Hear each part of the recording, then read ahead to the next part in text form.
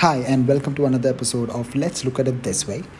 And for this episode, I don't have a script, funny enough. And I feel like I want this episode to be something where I just speak my mind out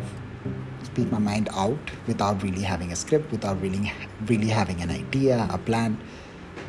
And for this week, I want to talk about sports and basically the intersection between sports and gender.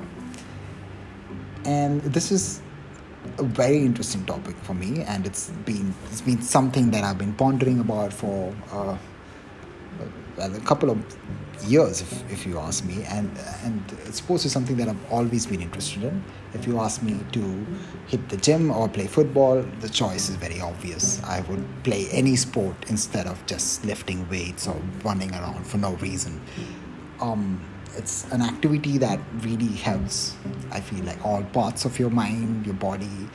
You learn teamwork, you learn patience, a lot of things. It's just an amazing human invention. But it has its flaws.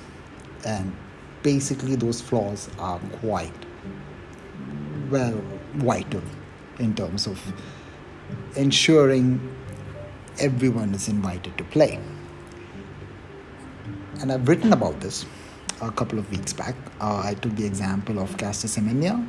She wasn't allowed to run in the Olympics because the International Federation of Sports, or whatever that body is called, decided that she had high levels of testosterone and hence could not be qualified for women's run, if that's what it's called. I'm sorry, I'm really bad at these terminologies, but basically she wasn't allowed to participate because she had high levels of testosterone.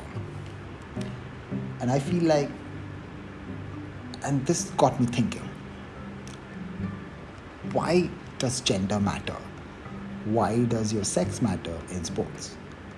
It seems obvious that to divide every sporting event into two sexes, you have something for men, you have something for women. Gender doesn't really feature in there. And it's obviously the foundation of that is, if we have one event for both sexes, it wouldn't be fair. Well, it's not fair, not because there's a major difference between the two sexes, which there might be, but it's because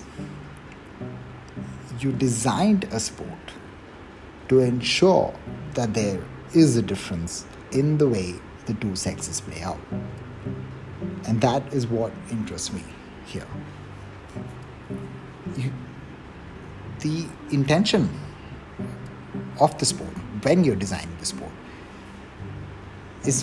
factors in a lot, if you wish, because if the intention is to include everyone, if the intention is for the sport in itself to be inclusive, you have to design it the same way. You have to design it in a way that ensures all sexes can participate, and there does exist such sports. But let me take a more mainstream sport, and I'll take the one that I love the most, and that's football. And if you look at football, well, if I just had to share data, that there are more people watching women's football than there are people who watch men's cricket. And I think that's a huge number here. In India, the most popular sport, it is one of the most popular, the second most populous country in the world. And the most popular sport is cricket. And if you look at that number, that's a staggering number. To say that there are more people watching women's football than cricket, men's cricket, that's a significant number, even if it doesn't match up to the number of people watching men's football, which is the highest in the world.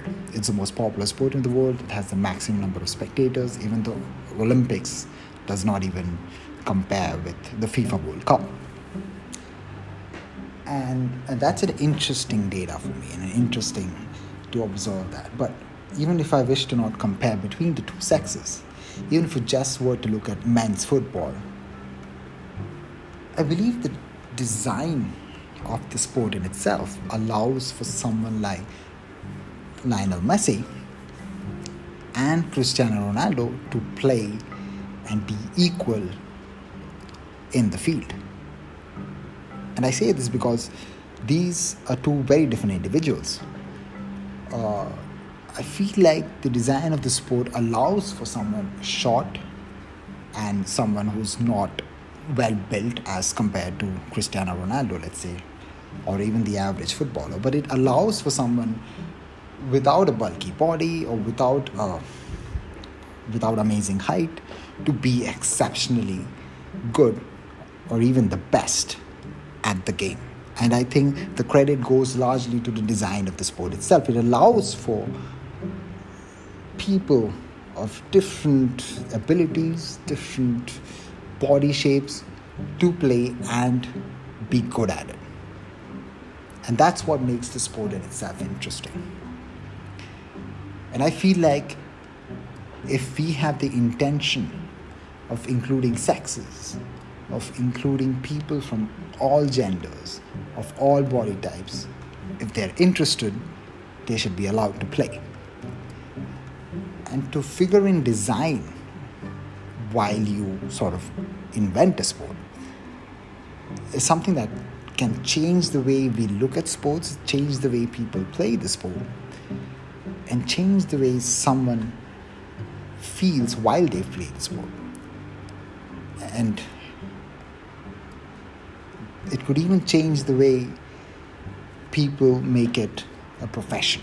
It could change the way, well, I really have nothing more to say. But I guess I made my point. I do feel that we should think of design and ensure sports is an inclusive activity instead of an exclusive and ableist one. Thank you for listening.